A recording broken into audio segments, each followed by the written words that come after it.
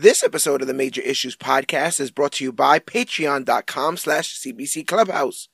Comic Book Click is on Patreon, guys. For as little as 10 cents a day or $3 a month, not only can you help keep the lights on here at Comic Book Click headquarters, but your donation gives you access to exclusive content like CBC commentaries, polls where you can choose what content we cover next, and special behind-the-scenes footage of things here at Comic Book Click.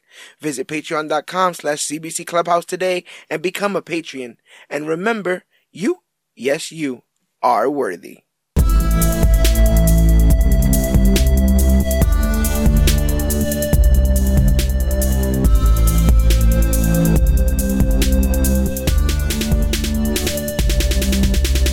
Hello, everybody out there in comic book land. My name is George Serrano, aka The Don, and if you're listening to this, you can only be here for one reason, and it's a brand new episode of the Major Issues Podcast, brought to you by comicbookclick.com. And as always, I am never alone. Sir, can you please introduce yourself? I am Michael Jai White's double dipping character, Gregory Thomas, aka GT Rebirth. GT Rebirth. I like having you in studio. We've been covering all kinds of things lately, all the news that has been breaking, but we are on the precipice of watching what could possibly be the most epic comic book martial arts film of all time in Shang-Chi, Master of the Ten Rings. Yes. And in preparation of that, I decided that we should check out a film that I think kind of went under the radar for most people. The animated film Batman Soul of the Dragon, which has some of DC's most historic fighters all in one film. Did you remember seeing promotion for this film? Do you remember seeing people talk about this film? Because I feel like it's one of the more quieter releases that DC's done lately. I only remember seeing it being brought up by Yogi in our chat room. Yeah. And for the most part, I don't even know if I think I'd heard about it coming out, and I think this has to do with it being back when they had sort of laid waste to the previous continuity of the animated film. So it's like, right. Oh, here comes all the new stuff. But when it was out, it was just out, and I was like, oh, that happened. Okay. And it seemingly isn't in line. I don't think it's in the new universe. This seems to be an Elseworlds story of sorts. And just like that Justice League Dark movie, the animated film, I don't think this needs Batman in it.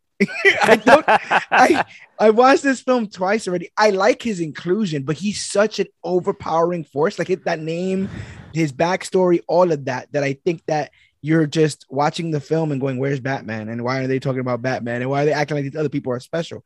They are, but under that humongous caped shadow, I think that a lot of these guys didn't get the proper either introduction or time to flesh out their characters. I have some feelings about that, and I think it's worse here. Yeah. I think it's worse here than in Justice League Dark. But they put his name in the title. It's Batman Soul of the Dragon, 2021 American animated direct-to-video superhero film produced by WB Animations and DC Entertainment. It's the 40th film of the DC Universe animated original movies. It's directed by Sam Liu and executive produced by Bruce Timm, featuring an original story not based on the comics at all, even though the characters are all based on comic book characters. The film is dedicated to comic book writer Denny O'Neil, who I believe we lost not too long ago, and whose comic influence inspired this film because he actually created Richard Dragon, Bronze Tiger, Lady Shiva. And what's interesting is Mark Dacascos, Kelly Hu, and Michael Jai White are all martial artists, like their characters, Richard Dragon, Lady Shiva, and Bronze Tiger. Yes. What do you think about that little tactic? Do you think that helps?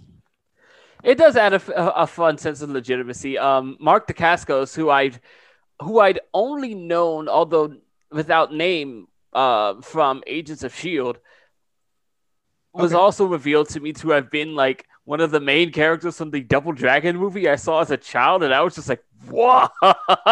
Oh, wow. So he's an OG. Yes. That's crazy. He's been doing this thing for a while now. Kelly Hu, interestingly enough, I don't I think I've only seen it in the martial arts world once. Okay. That's interesting. I've always just known her as just a straightforward actor. Michael J. White, however, kind of his career.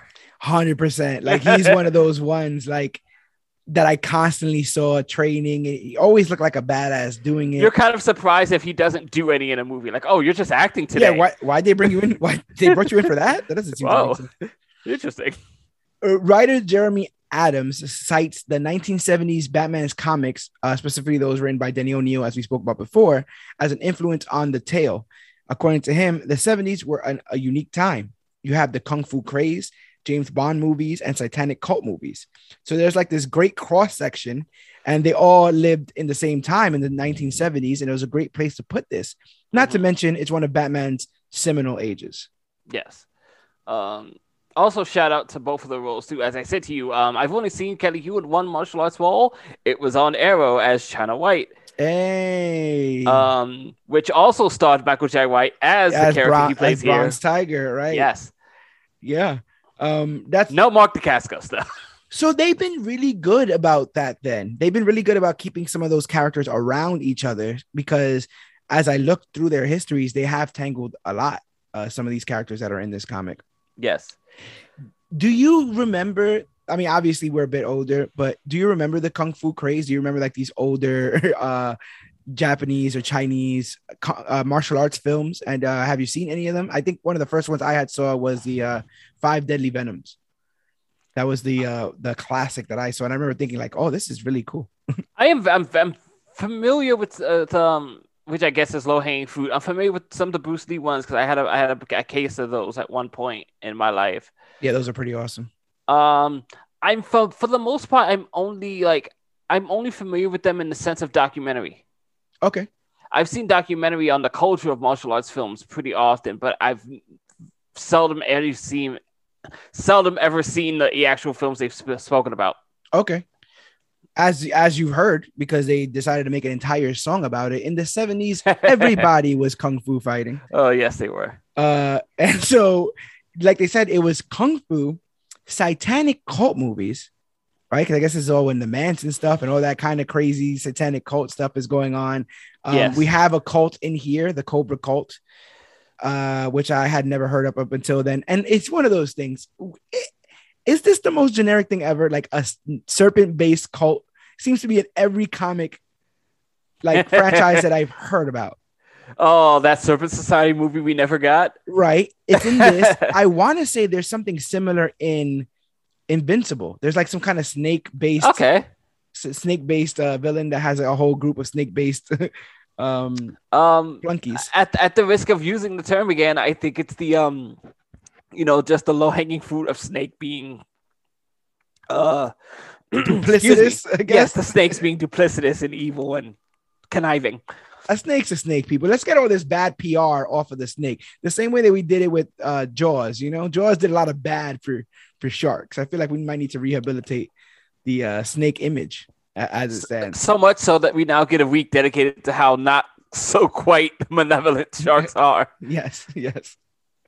Let's see them tear through some things. Interestingly enough, because I like to point this out sometimes, because you also have the connection with like older 70s like cheap martial arts flicks. Yeah. The exact type of flick that Michael J. White would parody later with Black Dynamite, the movie, right, and the series. Yeah. The connection being a lot of this has to do with the fact that there is a deep-seated connection between those old kung fu karate martial arts films and the Black community. Yes. Yeah. Because back in the day when, you just go into heavily colored impoverished neighborhoods, the cheap theaters on late nights that was the stuff you could afford. 100%. You could afford cheaply dubbed martial arts movies at a low price, and it became a staple in the culture. 100%. Which is why everybody was kung fu fighting. This is true, and you don't even have to look further than, let's say, Wu-Tang, right?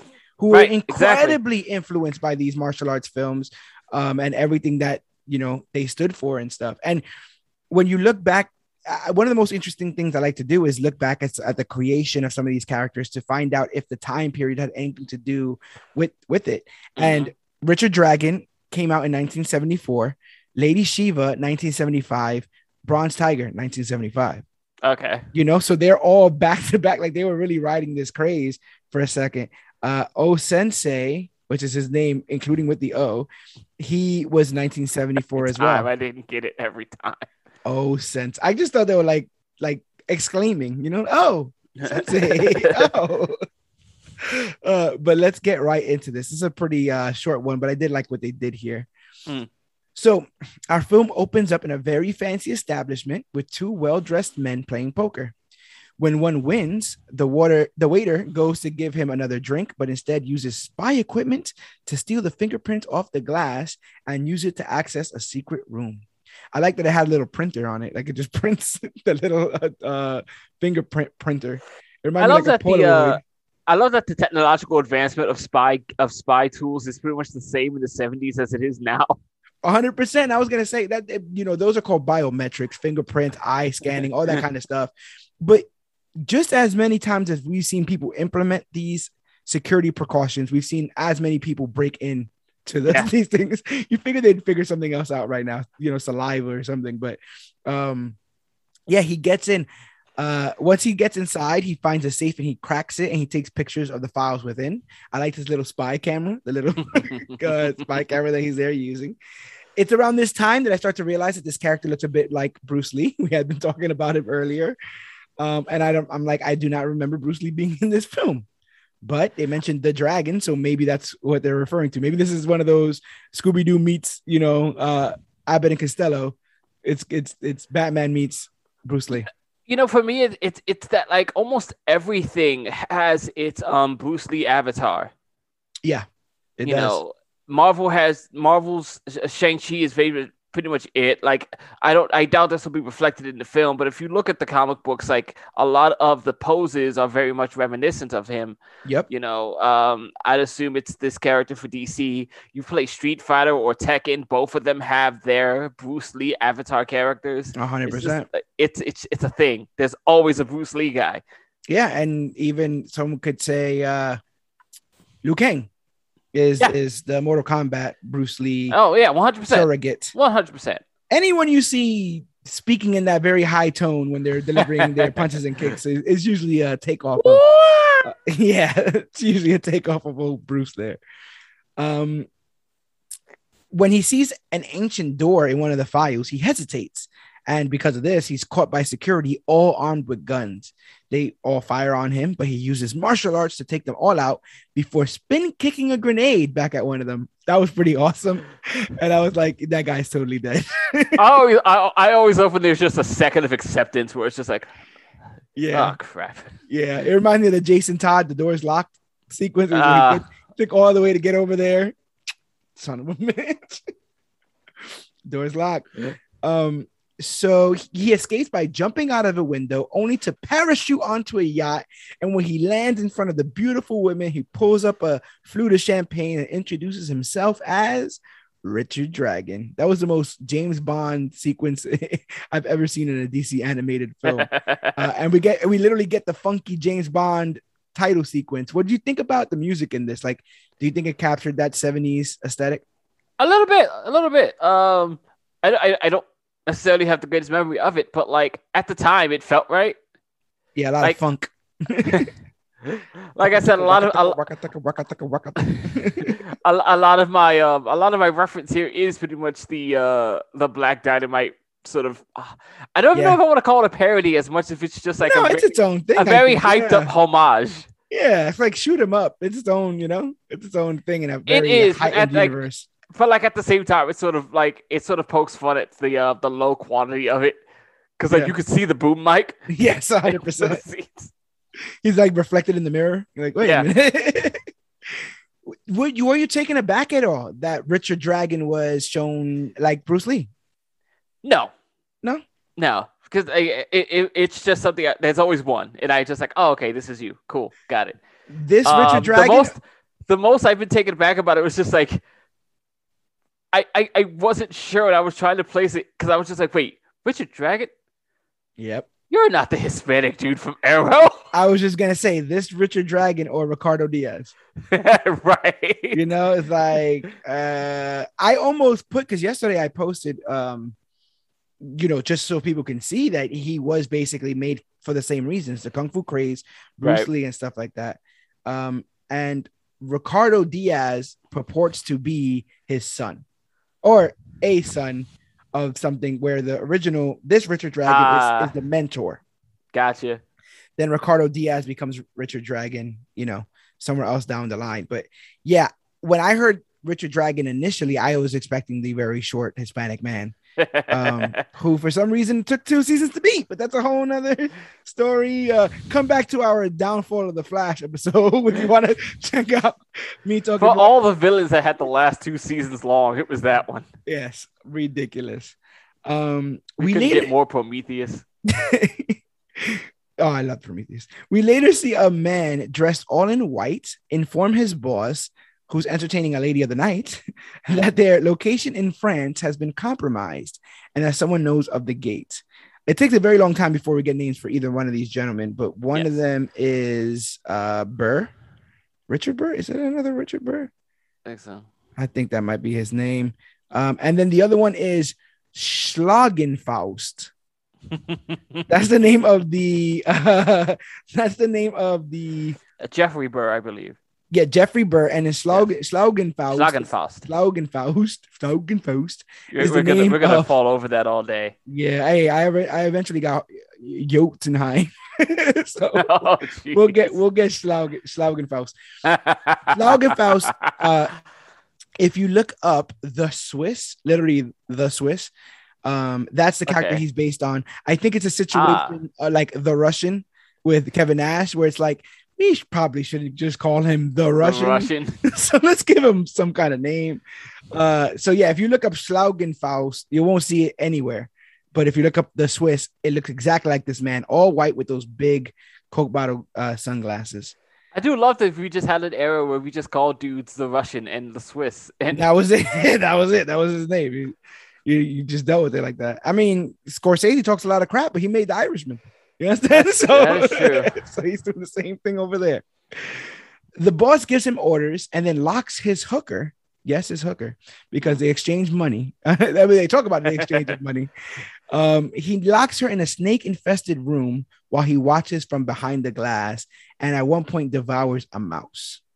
So that's, we said that was nasty. Yeah, I want to say it was in the last episode we were talking about how in every film the villain needs to establish dominance by killing an innocent person in a very cruel way, and that's all they're doing here. Yes. What do you think about Death by Snakes? Hooker Death by Snakes. Oh god, I just kept thinking of the like how you find her after with the swollen welts and everything. Yeah. Oh no, from all the venoms and the he gets Lady Eve to clean up that mess. He's not doing any of that. So at a Gotham nightclub, Richard Dragon embarrasses a bouncer, and elsewhere we see, of course he does. Yes, elsewhere we see Bruce Wayne's girlfriend Silver St. Cloud. We got a Silver St. Cloud show up here. Breaks up with him because of his secretive nature. I'm watching both this and Superman and Lois at the same time, and there's a lot of like, if you have a secret, just tell me. And they're like, can't do it. Sorry. So yeah, it just sucks, man. Can't be happy because you can't tell anybody your secret. Yeah. Richard Dragon walks in to speak to Bruce, who is surprised to see an old friend. And then we get the first of many flashbacks. So many flashbacks. Part of me wonders if they could have just told this linearly. If they could have just went through the training, and then the middle part of the movie is Richard coming back to get Bruce. But, non-linear storytelling and all that. I don't... You know what's weird to say? I almost feel like if you're only rearranging the scenes, it obviously wouldn't have been any longer, but it would have felt longer if you had told me it takes us 30 minutes before we start to establish the main villain. Yeah, I can see that. Yeah, because Burr actually has nothing to do with any of the flashbacks. Nope. So I kept thinking he's one of them. Nope. No. Stop Never thinking. turns out that way. Stop thinking. Yeah, that was Right. basically what they were trying to do. He's like, That was my first mistake. They reminisce and we flash back to Bruce's original training days on Nanda Parbat. I love all this stuff coming back. Nanda Parbat, Corto Maltese. It's all really, tickling my funny bone. And especially with Bruce Wayne and his training, if I'm not mistaken, a lot of the cool martial arts stuff from Batman comes out around this time in the 70s for two reasons. One, because like we were just talking about, the kung fu craze was everywhere. But two, the comic creators were trying desperately to get the taste out of Batman 66 out of people's mouths. So next thing you know, he's gonna show him kicking ass. Yeah, next thing you know, he's in a desert, shirtless, with the cowl still on, taking on Ra's al Ghul in a sword fight. So yeah, this was done completely to rehabilitate Batman. But one of the most profound, I want to say, changes that they made to him, the idea that he would be trained by the best of the best in all aspects. Yes. Had they gone through James Bond's training, like fighting training? Rarely. No, right? Like he's a graduate of a school of operatives, isn't he? Like, yes. So they never really go into it. Yeah. And I think that's one of those good things, especially for something like Bond, which is so high fantasy, which is just like, no. If we try to explain it, then we put it in a box. Yeah, and then people expect us to stay in the box. 100%. You sit there and you decide that the next Bond is going to be like totally realistic in his fight skills, and then people are like, "Oh, I love this whole series," and they see the judo chop from back in the day, and they're like, "Wait a minute." that is essentially what they did with Craig. Yeah, it's a much grittier depiction of it, and compared to the other days where it's like like Brosnan's character didn't get into too many fist fights. No, it would mess up the suit and the hair. He had good gadgets and some help. Yeah. Craig's is way more gritty. No one's electrocuting the balls of Roger Moore. That's just not happening. I think that was in his contract. He said he demands no one gets close to the Moors. That's it. But Bruce gets up there. He has no flower. Usually he puts he has to give him some sort of flower from a high mountain for access. But he meets O-Sensei, who welcomes him and introduces him to the other trainees on the campgrounds. O-Sensei has a bit of a comedic presence about him. Like he's like, close the door, we'll get a draft and stuff like that. But yeah, he introduces him to the other trainees. We meet his. I was gonna say it just kind of reminds me of it's one of my favorite stupid lines. It was just like, it's the Wi-Fi password. We're not savages. Right. Everyone expects them to be like stone faced and stoic, and they're like, bro, come on, we're people. Lighten up. He meets his best student, Shiva, which I have like a problem. I almost feel you have a problem disgusting. with it? No, saying just Shiva. Oh, okay. Like, she's Lady Shiva to me. For some reason. I see. So just calling her Shiva feels weird. But does she have a last name? I don't think so. Shiva's high on my list of like comic book characters, DC characters, Batman characters, because of Cassandra.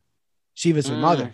Right. So in doing that, I went back and did a deep dive on Shiva, and she is legitimately, I think even now, the best skilled hand-to-hand combatant in DC's universe. Yeah, she's one of those villains where it's just like there's a reason you don't see her use that much, because the overuser would be to expose some sort of flaw. 100%. And I think she trains the League of Assassins either now or she had a point in doing so in the comics. Yeah, so that's Kelly Hu playing Shiva. We get Ben Turner, Bronze Tiger, played by Michael J. White. Loving the 70s afro on Ben Turner. I'm loving the Afro samurai sort of look. I'm really digging it. But also like very evocative of what's the character's name from one of the Bruce Lee movies where he has the other black dude he meets on the island. It's not Kareem Abdul-Jabbar. Not that. No. I'm gonna figure it out in time. All right, let me know. Yeah, but I oh, sorry. Yeah, I dig Ben Turner's inclusion in this. He was somebody else that I probably saw a lot more because of Arrow. His name is Jim Kelly. Yes. Jim Kelly. He was in Enter the Dragon. Yes. See what we do here for you folks. Point out the deep references, deep cuts out here. We also meet Jade, played by Jamie Chung. You may recognize that name because she was Chi-Chi in Dragon Ball Evolution. If you want to recognize it from that. But she's also done a lot of voice work. I know she was in Gifted as well. But yeah, she kills it in this. Jade, as I was watching this with a friend of mine, and as soon as I heard Jade, I'm like, Jade, that sounds familiar, but it doesn't ring a bell. That's Cheshire. For those who don't know, she's a master martial artist, but also really inept with poisons. And I think at one point she also a master baby mama in some shows. I was about to say, I think at one point she bears the child of Roy Harper. Yes. And spoiler alert, I don't think things go well for that child. But we will move forward. Or for Roy Harper, as it often does. Or for Roy Harper. Don't read Heroes in Crisis. So, and then we get Rip. This was the most, like, I had no idea who this was. Again, Shiva, I'm like, Shiva, Ben Turner, Bronze Tiger, Jade, Cheshire, Rip. Nothing. Turns out this guy is a character called Judo Master. His comic book, like when you Google him, all of it looks generic as hell, like throwing something against the wall to see if it sticks. And I was wondering what his inclusion was in this, seemingly canon fodder as we get there later on. But he's played by Chris Cox. And then lastly, we have Richard Dragon, played by Mark Dacascos. Yes. When Bruce Wayne sees a fancy door at the location, he asks about it, but he's brushed off. And he's given an opportunity to quit outright before they start, but he doesn't take it. What do you think about this idea that permeates forward, that Bruce is not even close to being one of the top fighters in this group? I kind of like it, and to me it sort of points to a one of those things that works in the fantasy aspect, but is a huge logical fallacy that Bruce could, quote, master so many different arts in like less than a decade and a half. Right. Yeah. Which we've, what is it? Jack of all trades, master of none, right? That's the whole saying. You could be a great chef, but odds are you specialize in something. You cannot specialize in everything because they would take way too much time. I do like when Bruce is taking down a couple pegs. I love Batman as a character, but sometimes we get to a point where this man can and will do anything and everything. Yeah. I like that. Put some respect on Shiva's name, put some respect on Bronze Tiger's name, like get that stuff up. Bronze Tiger, for all that they did for him in Arrow, it's not like he died. No. It's not like he was a one-off villain. He got taken care of. They showed how formidable he was. I think he gets a whole reform arc, doesn't he? I think I feel like I remember something about his son, but I also feel like at one point he was on the Suicide Squad. Yeah. They put all the villains together to go do something, probably for Argus, because they're always doing some madness over there. Yeah. Argus. Back in the present, Richard and Bruce share a drink, and Dragon tells Wayne that someone has the gate. Richard asks for help, but Bruce says those days are over. Not impressed by his answer, Dragon shows Bruce that he knows of his extracurricular activities by moving the book on the bookshelf that opens up a secret panel showing all of Bruce's tech, which is a bunch of tube TVs because it was the 1970s. Right. I'm amused by this because immediately I'm just like, wait, is somebody literally moving a gate? Right. How does this? What? They got the gate. What do you mean they got the gate? They took the gate? Did the gate off its hinges? How does this work? Also, did they airlift the gate? Also, they always show this. If anyone's ever been to any kind of club, let alone a nightclub, you can't just have a camera in the distance pick up the audio of the people talking in the nightclub. Mind you, also over the music, over all the other people. Over the music, over the other people talking. It's not like the camera was on the table. But that's always how they show it. Somebody checking on everybody while they're gambling, drinking, and all that kind of stuff. Mm-hmm. So I'm led to believe then this is Bruce's club? Yes. Okay. Because I think I put my head down to take some notes when I looked up. I was like, Well, this room is in the club, so I'm assuming this is Bruce's club. That's one way to moonlight as a normal person. Yeah, I guess. And besides his inclusion in this story, everything we know about Bruce Wayne is still the same. You know, his parents were still shot. He's still, on a journey for vengeance and for justice, and chooses to dress up as a bat to do so. I mean, choices are choices. He told his father he couldn't lie to his father. So Bruce agrees to help, and Richard explains that terrorists have their hands on the gate. He continues, but they're interrupted by a group of ninjas who break into the nightclub. As you are. Yep. At times. But instead of just continuing with this, we got another flashback. So we go back and we see O-Sensei training his students to learn and try to break a rock. Yeah, it's the wax on, wax off. It's the be calm like water. It's everything we've ever seen in one of these things. I would have liked it more if O-Sensei whisked his beard like homeboy in Kill Bill. Kill Bill, yes. I always thought that was a baller. I always love that. I always love that. Oh my God, isn't that Sonny Chiba? Is it? It might be. I think it is, and if it is, he recently passed away this week. Yes. So yes, the COVID is real, ladies and gentlemen. Tribute to you, kind sir. Thank you for being such an awesome sensei. Yes, it is. I was rest in peace. I was bugging out over this rock hitting thing. It bugged me out in Kill Bill. She's punching this thing and there's blood all over her knuckles. I'm like, that's my cue to stop. That's my disgusting. Cue to be like, that's like, okay, this is not working. Can we try something else? But Bruce keeps going at it. One of the things I think they try to show is that while Bruce may not be the most skilled, he's definitely the most determined. Yes. And I was asked personally who I think would win in a fight between Batman and Iron Man, given all their gadgets and skills. And I said, I don't think Tony has the killer instinct. I think he might be able to blow him up. He might be able to blow him up, tech versus tech. But they got down to fighting and limited tricks. Bruce just shows a level of resilience, durability that I think that is a hallmark for that character. I don't think Iron Man's hallmark is look how many punches he could take.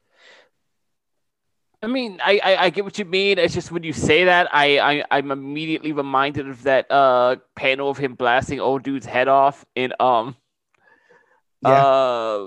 was it? Extremis. Or look at how he handles Rhodey when he sees Vision get shot. Just picks a hand up and blasts.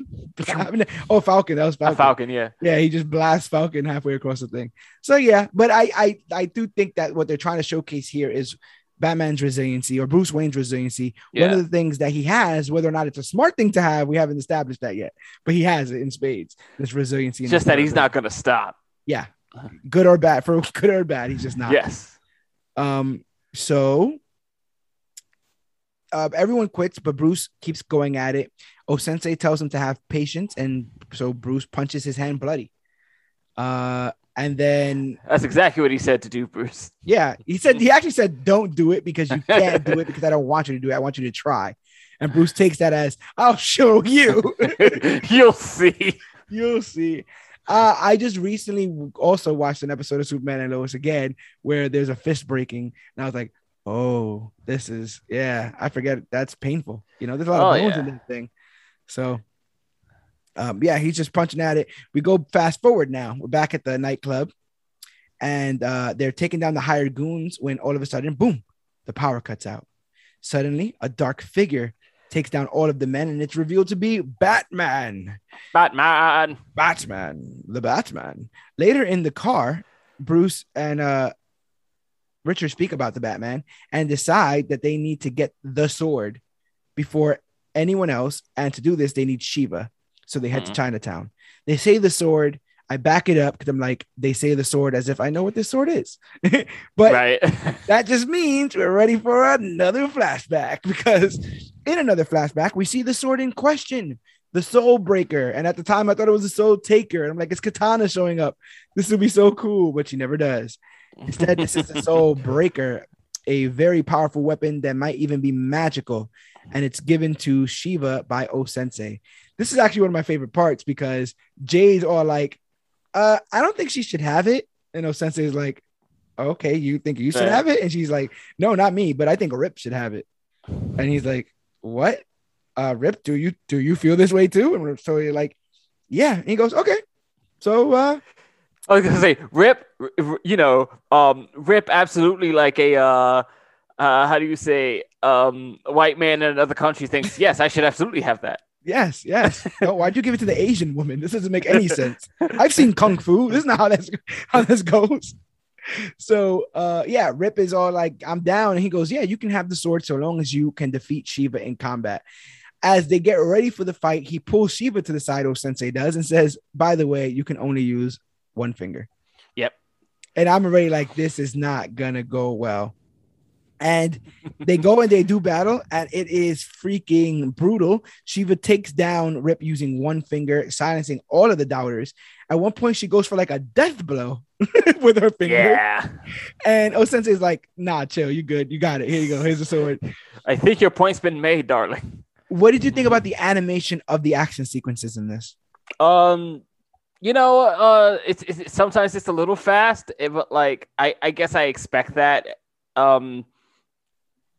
Only because like I don't expect them to put like there's only really so much money into the animation, so like they're gonna be fast things that you can't really see. Yeah. And it's gonna be like the moves are almost gonna be frame to frame. Yeah. It did look like they were showing some techniques though there. Oh yes, for sure. I really like that. Usually, especially like we say all the time with Superman, you don't have to really know technique if you can punch through walls in people's faces. So it's cool to see because Shiva doesn't have any powers. No. You know, it's cool to see her best somebody bigger and seemingly stronger than her. We were told early on she's the best student, so we really needed some weight to what she's able to do. In the present, Dragon and Wayne hit up a souvenir shop and are taken to the back room. And now I think all of Chinatown is full of back rooms. Now I think there's just all kinds of stuff. I've seen too many. Especially the souvenir shops. Yeah, I've seen too many of these damn movies. Yeah, they go to the back room and there's an underground fighting league there, and it's being run by Shiva. I love how Shiva looks in this. Yeah, I love her 70s hair with the headband. I love the Asian inspired top. I love the sword. I think she's a badass. So yeah, Bruce is like, she controls all of this. She controls all of the organized crime in Chinatown. And he's like, then why? Rich is like, why haven't you stopped her? And he's like, I'm getting around to it. And it's like, basically, I'm not stopping her because we all saw what happened to Rip, and I'm not trying to be Rip right now. But yeah, to me, reputation in these comic book properties should be high. When you talk about somebody like Shiva, everyone should know who you're talking about. And I like that Batman's like, oh, I'm not even gonna mess with that, because if you don't know her but you know Batman, you go, oh, you raise an eyebrow. Like, yeah, you don't just walk up to Shiva's door and act for a fight. Like, it'll happen. Yeah, right on cue, because when one of the fighters that are having this underground fight, cheats, Shiva tells him that he dishonored her and dishonored the entire room and challenges him to a fight. They go hand to hand, and she spends a lot of time just straight up embarrassing him so everyone can laugh at him, and then crushes his throat with a single blow, fingertips drenched in this man's blood. What did you think of that, GT? Oh, that was nasty. That's a level of brutality we never see in these animated films. I would love to see them like chalk this, like ramp this up. Give me a series of the street level Gotham, or even, what is it? The slums. I can't remember the slums where Homeboy used to Black Lightning. The that particular spot in the movies. Right? Yeah. I know exactly what you mean. But yeah, like I would love to see them put a lot of money behind this kind of these action sequences and stuff like that. Really raise the profile of a lot of these characters. We talk all the time about how many times they go to the well with Batman, and I guess this is what I'm trying to say. Ultimately, they should have found a better way to have confidence in selling this movie without Batman, even if he was in it. Okay, so here's the part of the movie where I start thinking, I don't understand what the purpose of Batman is in this film. Right. Because between this scene, a previous scene earlier with Batman, I think it was a previous scene or it's going to come later, but also immediately after she takes out the dude with her fingers, she also takes out two other guys with the stars, right? Yeah, the ninja stars. The guys that were creeping up on Richard Yes. and Wayne. She takes out two other dudes with the ninja stars, and I'm thinking, Batman has just watched like 4 or 5 people die. It hasn't said a word in seconds, faster than he could even react. You know, and it's not like he's doing his Batman stuff either. At one point, Turner knows all the information. He knows all the spots on the map. He knows who's behind all of this. It's not like Bruce like, oh well, what I'm bringing to the table is the Bat computer, or sure. Stuff, so, but like my sort of thing was just like I've not once heard Batman like protest all of these killings. No. And I'm just like, it was a lot more down for them back in the day. I guess maybe, because I'm just like this feels like this feels like we didn't care too much to put any of the characteristics of Batman in here as much as we needed to have Batman. But the thing is, this, like we said again, this thing already flew under the radar of most even dedicated for sure comic book fans. Do you think like making this just a Richard Dragon vehicle would have been enough to pull eyes over? I mean, at this point, like I'm thinking, because you mentioned it earlier, if we could have just hired that actress, we could have had an Arrow spinoff. Yeah. I mean, Stephen Amell, man, he'd come in for a couple cool thousand to do some voiceover work. Shiva could have been China White. We could have worked it. It would have been fine. That, man, they should have done stuff like that, like in the off season, right?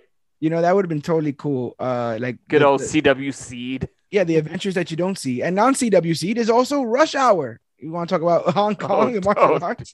Is that dude even Chinese? I don't know. It's absolutely ridiculous. They're not going for the authenticity at all. Oh dear. But before the old friends can speak, the man in white, aka Schlagenfaust, shows up with green-clad ninjas who do battle with our team of martial artists. I say green-clad because I forgot to mention earlier that the ninjas who attacked the nightclub were the worst Sub-Zero cosplayers I had ever seen. One of them even gets his cosplay so wrong that he's rocking a Raiden hat. It's ridiculous. And I'm like, what is going on here?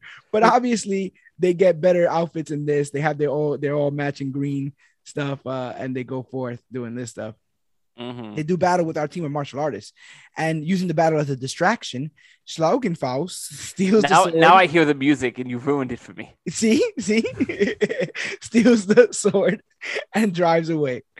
They pursue him in Bruce's tricked out vehicle, but the villains still manage to get away. I like the badassery of Shiva in the ejector seat. Yeah. I just need this. I need more just forward thinking. Like, I'm not here to be prissy or like, you don't have to save me. I'm just as badass as everybody else on this team. I need more of that. And DC doesn't have many female-led properties at the moment. I mean, they're doing Harley Quinn. We've had Wonder Woman, but some of those characters are a bit resilient to spilling some blood. It's also funny with the thing they do with like, Shiva's always the one in the room with like the worst sounding idea in the room. Like, okay, hold on. Yes. Yep. Let's scale this back here. Yes. You just want to kill everyone. While the sword is in her mouth. Like she's like, right. I'm about to go do it. You sure? So it's not a good idea? I really want to do it. Fine. Schlagenfaust is manages to get away. And like I said, if you look up the Swiss, he is an espionage agent born in Switzerland who became an enemy to Richard Dragon. So, and that's another thing. Richard Dragon, for all intents and purposes, in my research, is a hero. Yes. Ricardo Diaz is a villain. Yes. So another thing that did confuse me for a bit, but I was like, whatever, fine. 100%. Because I'm thinking, obviously, Richard Dragon is going to end up being the hero of all this. You're just waiting for the turncoat, right? I'm like, we've already gone through this. But in another flashback, we see Bruce and Ben Turner get into a fight while training.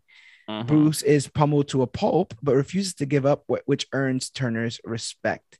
What do you think about this whole back and forth? This whole like, just because you're rich and your parents are dead, don't give you an excuse to be all moody. I thought it was interesting. Like I like the idea of these two dudes from like like who would probably never meet in their old lives, just like coming together in this space and Yeah. bonding. Yeah. I also really, really, really like that Bruce didn't just beat his ass. Like, I Yeah, feel like a weaker film would have just had Bruce like use his cockiness against him and then win. But Bruce is no, it's better like, than everyone. Like yeah, just but straight up. it's like, no, you're not, man. You're not. And yeah, I'll put you down a couple pegs, but ends up earning him some respect. Bruce being better than everyone also being a common, thing within the movies and Yeah, comic. exactly. Exactly. I'll show you martial arts. So they end up deciding they're gonna need Turner. We flash forward where Shiva, Dragon, and Wayne show up in front of Ben Turner's martial arts school and tell him about the gate. He agrees to help. In another flashback, we see the students of O Sensei argue about what they think is behind the fancy door. The sensei keeps it a mystery. Uh-huh. That night, Jade and Rip are missing, so the rest wake up O Sensei and they head to the door. When they get there, Rip has plunged the Soul Breaker into Jade, killing her. I was very sad. I was like, I like Cheshire. I was too. I was like, this is not cool. This is not kosher. He says the door is a gateway to a god, and the sword is the key. Oh. He needed to kill Jade with it because the ritual needs a sacrifice to work. Uh-huh. He uses the sword to open the door and is swarmed by dragon-like creatures who devour him instantly. I laughed. I'm not gonna lie. Because that's what you get. He was very happy about opening that door. He had no idea what was about to happen, and he just got chomped on. It's like they literally just opened the doors at Golden Corral. It was absolutely ridiculous. It was ridiculous. And didn't even pay. They devour him. The trainees take turn battling the dragon creatures while their sensei just calmly walks towards the door.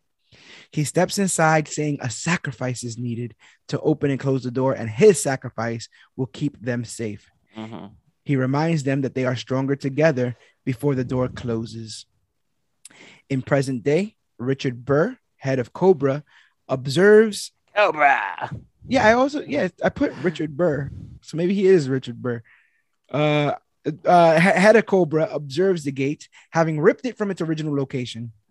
We also see that he has many children captive, seemingly for the sacrificial part of the ritual. Jeez. We were talking about it almost every week at this point, but it seems that killing kids is the cheat code to like, this guy's bad. Like, if the other stuff makes you think like, misunderstood. No, he kills kids. Guy's bad. Bunch of kids. And they like to keep kids in those crates, right? Those shipping containers. None of that sits right with me. No, and he puts on a whole outfit too. I didn't like what's going on here. Like, we had seen him earlier. He's in a nice suit dealing with his lady of the night. And then he puts on, did you get it? Yeah, and then he puts on this Halloween costume. He's like, I'm ready. Let's do this. So yeah, that was a bit much. Our heroes charter a jet and set course to a heavily fortified island where the Cobra cult is hoping to perform the ritual. Ben reveals that years ago he had tracked Cobra organizations all over the world after discovering that Rip was one of their members, and that he had learned that due to an obscure prophecy, Burr meant to become Naga, the snake god's earthly avatar.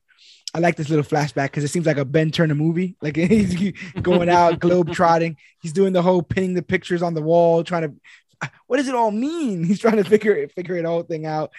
But also a very good way to skimp on runtime, because Turner knows everything. So we could just work on that knowledge and move forward. What do you think about Turner's little, like, his one-man army against the Cobra cult? I thought it was pretty cool. I'm amused that his reason for it was just like, I had to work some stuff out. So yeah. It's very Hawkeye. I had some stuff to work out, so I went to Japan and murder some fucking thugs. Yep. And the biggest part about it that we find out is that Turner's exploits gave him the nickname the Bronze Tiger. He was sort of a boogeyman to the Cobra cult, and he basically stopped this path of rage when he was ordered to kill Burr, knowing that Burr was going to be the avatar for Naga.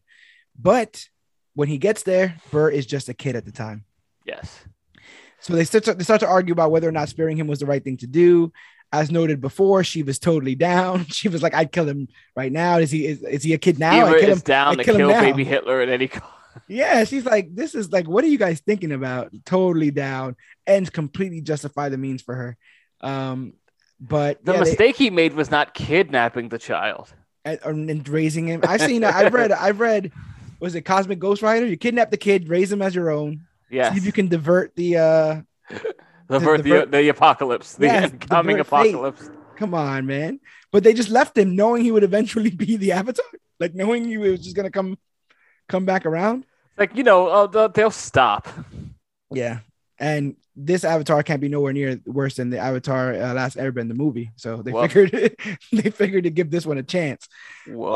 Woof woof. They argue about whether sparing him was the right thing to do, but Batman puts them back on course. Batman's like, "Shut up, everybody. We have a mission. We're like flying overhead. We have to figure this thing out. We're kind of busy, y'all. Just a bit busy."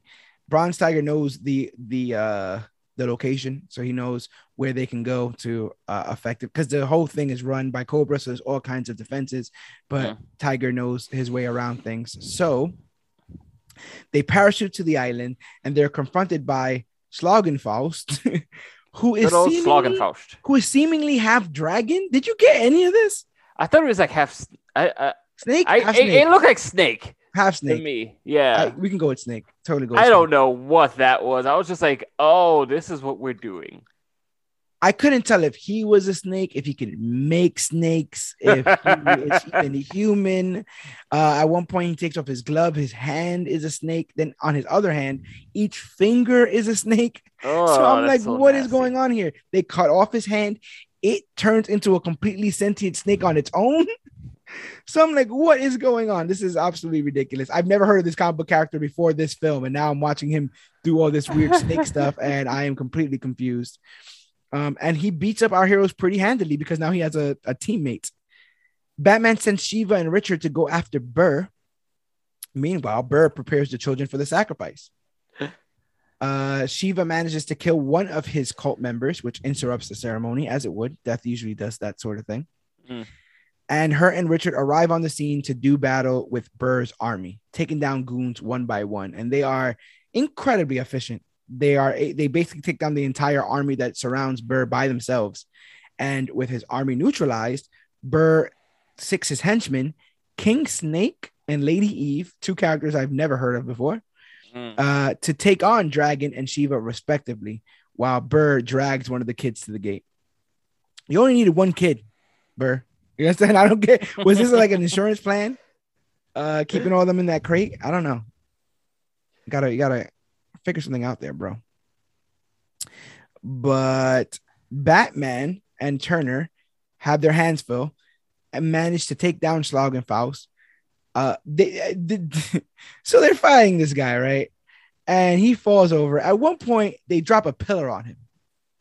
So I'm typing to myself, and they defeated Schlagenfaust. They dropped a pillar on him, and then he gets back up. Is dead, and so does the creature. And so Batman goes to spray him with mace, and Turner goes, no, that's not gonna do it. And they burn these people alive. This is the second incredibly brutal killing done by the heroes in this film. And I'm like, holy hell, they just burn. We watch as Schlagenfaust melts in the flames. Mm-hmm. And then like afterwards. To which Batman witnesses with no protest. Yeah, and then Turner has like one of those pithy one-liners or something. like maybe we should have led with that or something like that. I'm like, you can't joke about this. There are human remains still on the ground smoldering. Man, it was straight out of a comic book. Yo, the 70s, man. The 70s, bro. Oh, too many anti-heroes in this. This is all Martin Scorsese's fault, I think. But Shiva kills Lady Eve after shattering her sword with her bare hands. Yeah. And then she does like double pressure points into her abdomen. And you can see her fingers go deep inside of this woman. I don't know what eternal organ she punctured, but she seemingly kills this woman with her bare hands. I think all of them. And then Richard Dragon tricks a disabled man by by throwing stones to mess A with his very hearing. dangerous disabled man. He is very dangerous. I will say that. He's a blind opponent, a member of this Cobra cult. And he's able to mess around with his hearing, his super effective hearing, by throwing some stones. And then he defeats him. Burr gets close to killing a child, but Batman frees the kid. With his men defeated and his sacrifices free, Burr turns his sword on himself. And with Burr dead, the ritual works and the door opens and our heroes are ready to face whatever is inside. Mm-hmm. Burr's like a nothing character in this, right? Like he's just... he doesn't do anything. He doesn't move the plot. I mean, I guess he got the gate. He gets the gate. He murders a prostitute. Let's not forget that. Yeah, brutally murders a prostitute and watches gleefully, stating that this is his favorite part. But he is wrapped up in... I mean, he's shown to have no powers. Was the rat eating just like really down on this Naga stuff? He's just like a really big fan. He's like, I should just... I guess. a monkey see, monkey do kind of stuff. But apparently, yeah. But I love the foreshadowing because they're like, we have to face whatever inside for O Sensei. Yeah, for O Sensei. And then boom, O Sensei shows up. It's like, what up? He shows up. Yurang? Yes. He shows up. They haven't seen him since his sacrifice, and he just walks out. Richard Dragon goes up to, confront his sensei, and he's attacked. And coming out of O Sensei's mouth, he reveals that he is actually the great Naga and has seized control of Sensei's body. And his army is ready to come through the gate and lay waste to earth. O Sensei then battles his students and takes them down easily, and then begins to just mock Bruce by calling him the worst student, saying that it doesn't matter that your parents are dead. Like, just really being mean. Just complete dick. And they say, show me who your friends are, and I'll show you who you are, right? Because, you hang around people and you learn their kind of methods. And so hanging out with Shiva all day, Batman hears all this slander about how he's the worst student, and he promptly uses his cape to snap O Sensei's neck. Again, I'm like, what is going on? You see a man, his head wrapped in this cape. You see the tension as Batman pulls it. You hear the crack of the neck, and then the body go limp. Batman just killed the man. I was like, who is this character? Yes, he just kills him. But it doesn't kill him. That's not the case. O Sensei gets right back up and takes Batman down. Naga says that, you can't kill him, but he does need a stronger vessel. A vessel strong enough to hold his spirit. Around this time, are you thinking this is Bruce? I'm imagining I'm imagining that is the inference, yeah. Or at least the intention, right? Get people off of the old sense. Mm-hmm. Yeah. It's just so weird. He just breaks that man's neck. I'm like, who is this Batman? Yes, he does not. He doesn't care. You can't even claim that he knew he'd survive it because he's surprised after. He's surprised that he came back alive. Not even surprised that he killed him. Like, he thought in that moment he would have been like, no, that's what I meant. Like, yeah, you can't even claim that he knew that this entity would survive it. Like, he's shocked. I think that it would have been cool to have him be like, there was no other way. But It wasn't that. He was just like, this is the first thing I thought of, actually. Strangling him with my Naga says, he needs a vessel strong enough, but it's not Batman. He declares it's Richard Dragon. Dragon is the true vessel in the prophecy. Of course. And he reaches his hand out and says, join me, brother. And he's like, nah, bro, this is kind of trash. And I'm going to whoop your ass, basically. And he's like, yeah, okay. Let's see what you can do. And they go hand to hand. He literally goes hand to hand with a serpent god. Mm-hmm. Did you catch what was going on? Did their like auras come out of their bodies? What was that like animality thing? I didn't actually. I'm trying to rewatch it now. Did you catch some of the old glow? Is that what that? Oh, that's from is it The Last Dragon? Yes, I believe it is. That's awesome. He got the glow. He got the glow. That's that's super cool. Yeah, they're locked in. They're locked in battle. Batman uses his batarangs to stop Naga from possessing Dragon and kind of distract him for a second. And he tosses Soulbreaker to Richard Dragon, who plunges it into the body of his former mentor, freeing him from possession. GT, did this sword impalement kill O-Sensei? Most likely. Or was he dead before and they were just... I don't know. I don't. There's no rules for possession, is there? Yeah, because I kept thinking, I thought like, okay, well, now that the spirit's gone from him, maybe he'll come back to life. But then when he's seemingly succumbing to his wounds, I'm like, oh, he still has a hole in his chest. Yeah, he does. He still has a soul breaker shaped hole in his chest. So yeah, that doesn't work at all. Go ahead, brother. No, yeah, that's just like I wouldn't know. Like he walks, he goes in alive. You don't see him get killed or anything. Yeah, but like, he just comes out like possessed. So it like he could have been still there. No, even then, like he mentions, Naga mentions that he can hear, his Sensei in the back of his head. Yes, yep. Which is probably where he got the like. He probably was like, oh, Sensei was probably like, don't fight Batman. He's the weakest of them all, you know. And that's why he's like, yeah, Bruce, you're trash. I'm hearing him. He's telling me right now in the back of my head. He said you never washed the rice bowls. You were a terrible, absolutely ridiculous. You're a terrible cook. You're a terrible cook, which might be true. I don't think I've ever seen Bruce Wayne chef it up. All those fucking sandwiches. Well, you know what they say. With prep time, anything's possible. Oh, jeez. Oh, jeez. Just use our code HelloFresh.com/Batman. No, we're not sponsored by HelloFresh. But with no vessel, Naga returns through the gate. I like that he just like did like a tour and then just went right back in. Yes. Sensei says some final words before succumbing to his wounds. Of course he does. And in order to close the gate forever, you know, they're thinking, okay, well, we're going to have to figure this out. We're going to need a sacrifice or something. But Batman says, I got this. He enters Naga's dimension wielding Soulbreaker.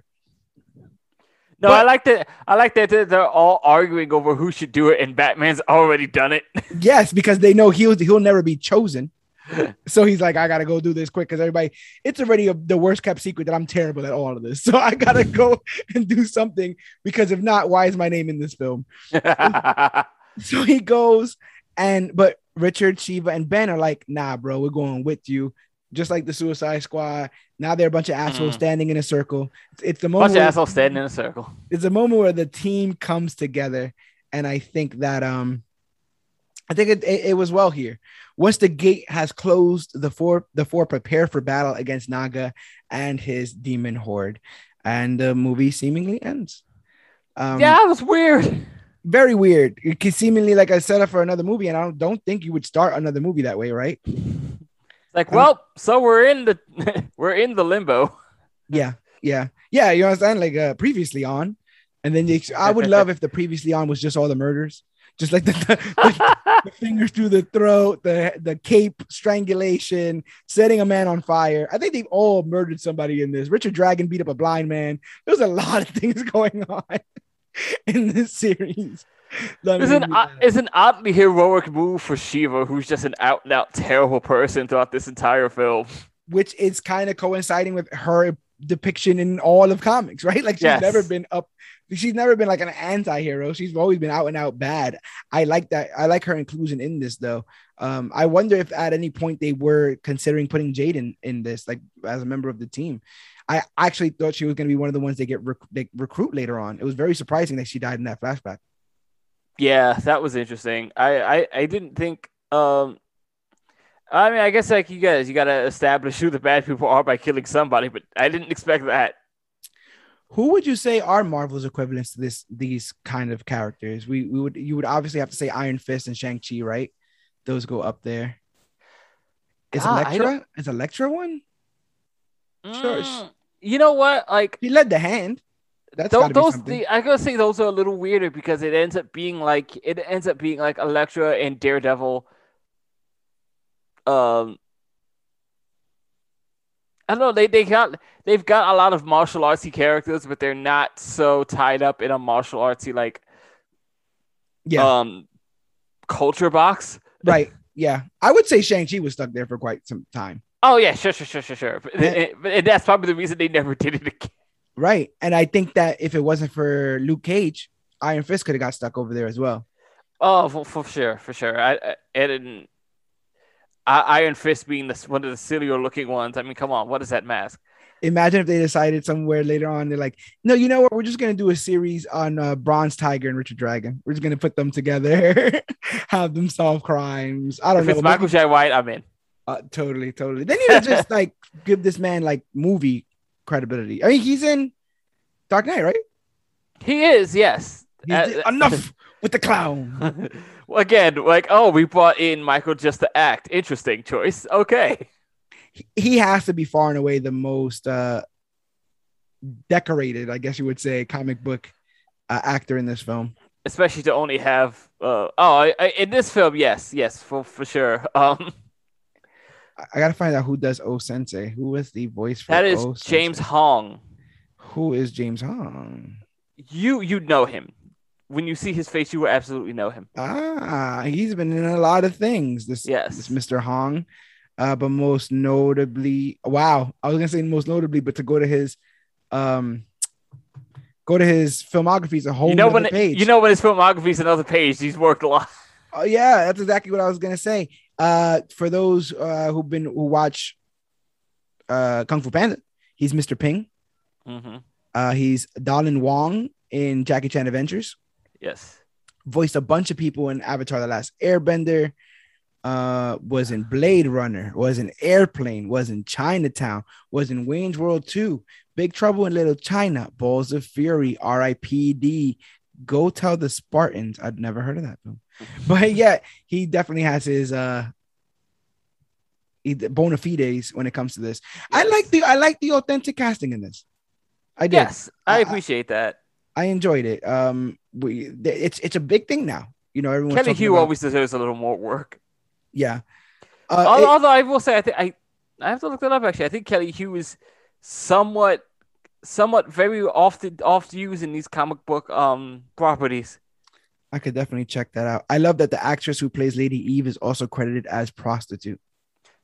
God, just prostitute. It don't say like Richard Dragon's date or any of it. Just says prostitute. You know, she's just a prostitute. Oh my gosh, Kelly Hu is Lady Deathstrike. How did I forget that? Yes, that's right. She is Lady Deathstrike. She was. Let me see what else she was in. But yeah, Lady Deathstrike is pretty damn big. She is Miss Lee in Batman Under the Red Hood. I do not remember a Miss Lee in Batman Under the Red Hood. And yeah, Batman Sword of the Dragon. She is going to be in a direct-to-video DC Comics animated film called Catwoman Hunted. And in that, she will play Jade. Yes. Cheshire. Yes, we all saw this recently. It's an anime style. They keep threatening us with it. I'll tell you that. But I know I do hope it's pretty good. And then, as you said, she was China White in Arrow. I'm trying to see if she was Cheshire in Young Justice. Cheshire and Young Justice. She is in Teenage Mutant Ninja Turtles. Damn, yeah, she might be just up there with. She's an Afro. Yeah, she's an Afro samurai. So that's pretty cool. I completely spaced on her being X-23, and now I feel bad about it. I almost do too, but then I don't feel bad about that movie. That's true. She played Lady Shiva in Batman Arkham Origins. So that's her check. The same way for nice. Okay. So that makes double tipping. Yeah. And she is officially the voice of Devora in the Mortal Kombat films.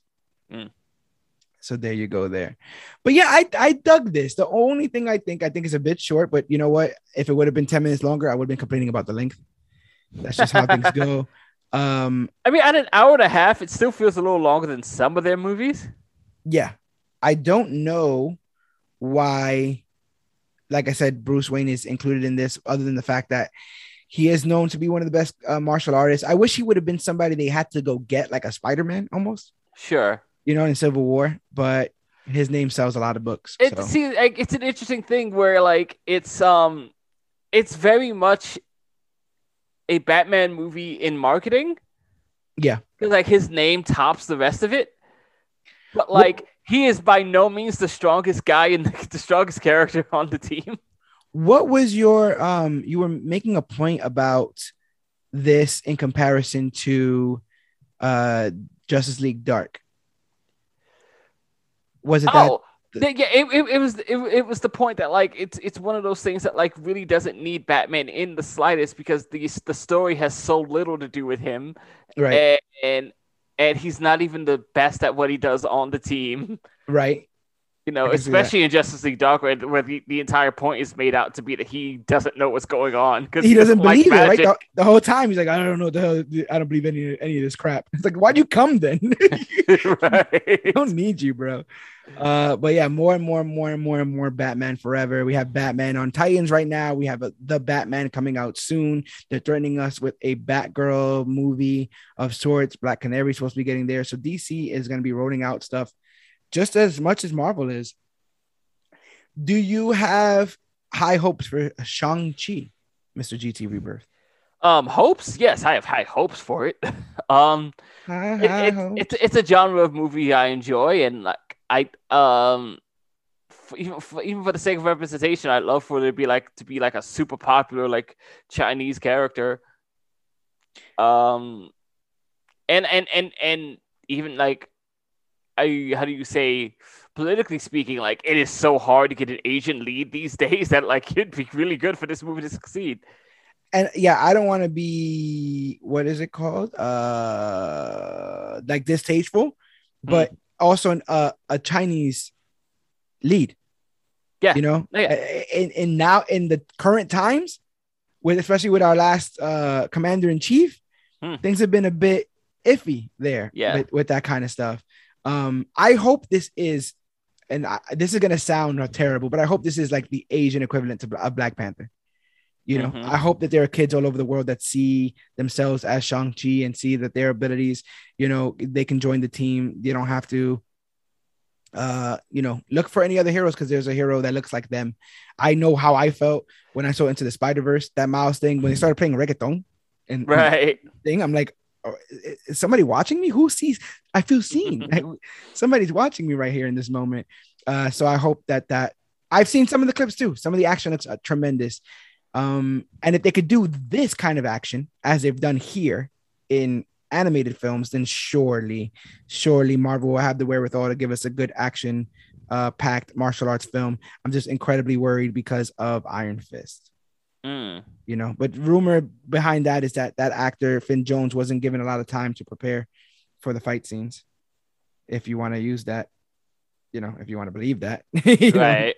But yeah, we're giving you full confidence, Marvel. All right. You better go knock it out of the park. We got What If still happening every week. We have Titans still happening every week. We have Stargirl still happening every week. But next week, we will be tackling Superman and Lois, the television show that keeps making me cry for some reason, bro. Does it? Bro, I've gotten. I've been trying to get you to watch it for a while. You were waiting for it to be done. It's completely done now. The series finale just dropped, but I can't look too much into it because I'll spoil myself. And we actually just started a reaction series. Now, I am doing these reactions multiple a day. All right. The idea being that by the time I am done reacting to all the episodes, it will be time for me to review the podcast or review it on the podcast. Because I would hate to not be finished with the series and then talk about the series as somebody who's seeing it from afar. But the first episode, if you're listening to this, the first episode has already been released of this reaction series. We're starting a new series, Comic Book Click Reacts. Every Monday and Friday, you'll get an episode drop of me watching Superman and Lois and reacting for the first time. So me reacting to the pilot is actually live on YouTube as we speak. And episode 2's reaction will come out this Friday. So we'll have Monday reaction, Wednesday major issues, Friday reaction. And for as little as $3 a month, 10 cents a day, You could help support us by becoming a Patreon at patreon.com/CBC Clubhouse. And if you do that, you get access to the Comic Book Click Reacts video series earlier than anybody else. So go ahead and consider supporting us and helping us out in that way. How do you get there, though? How do you get to patreon.com/CBC Clubhouse? The fastest way? Go to comicbookclick.com. Comicbookclick.com is the one-stop for everything Comic Book Click, our merchandise, our articles. You can read about the members of the Click. And every single episode of the Major Issues podcast is on there. That's over 190 episodes of content. That's over, I don't know, math, 380 hours.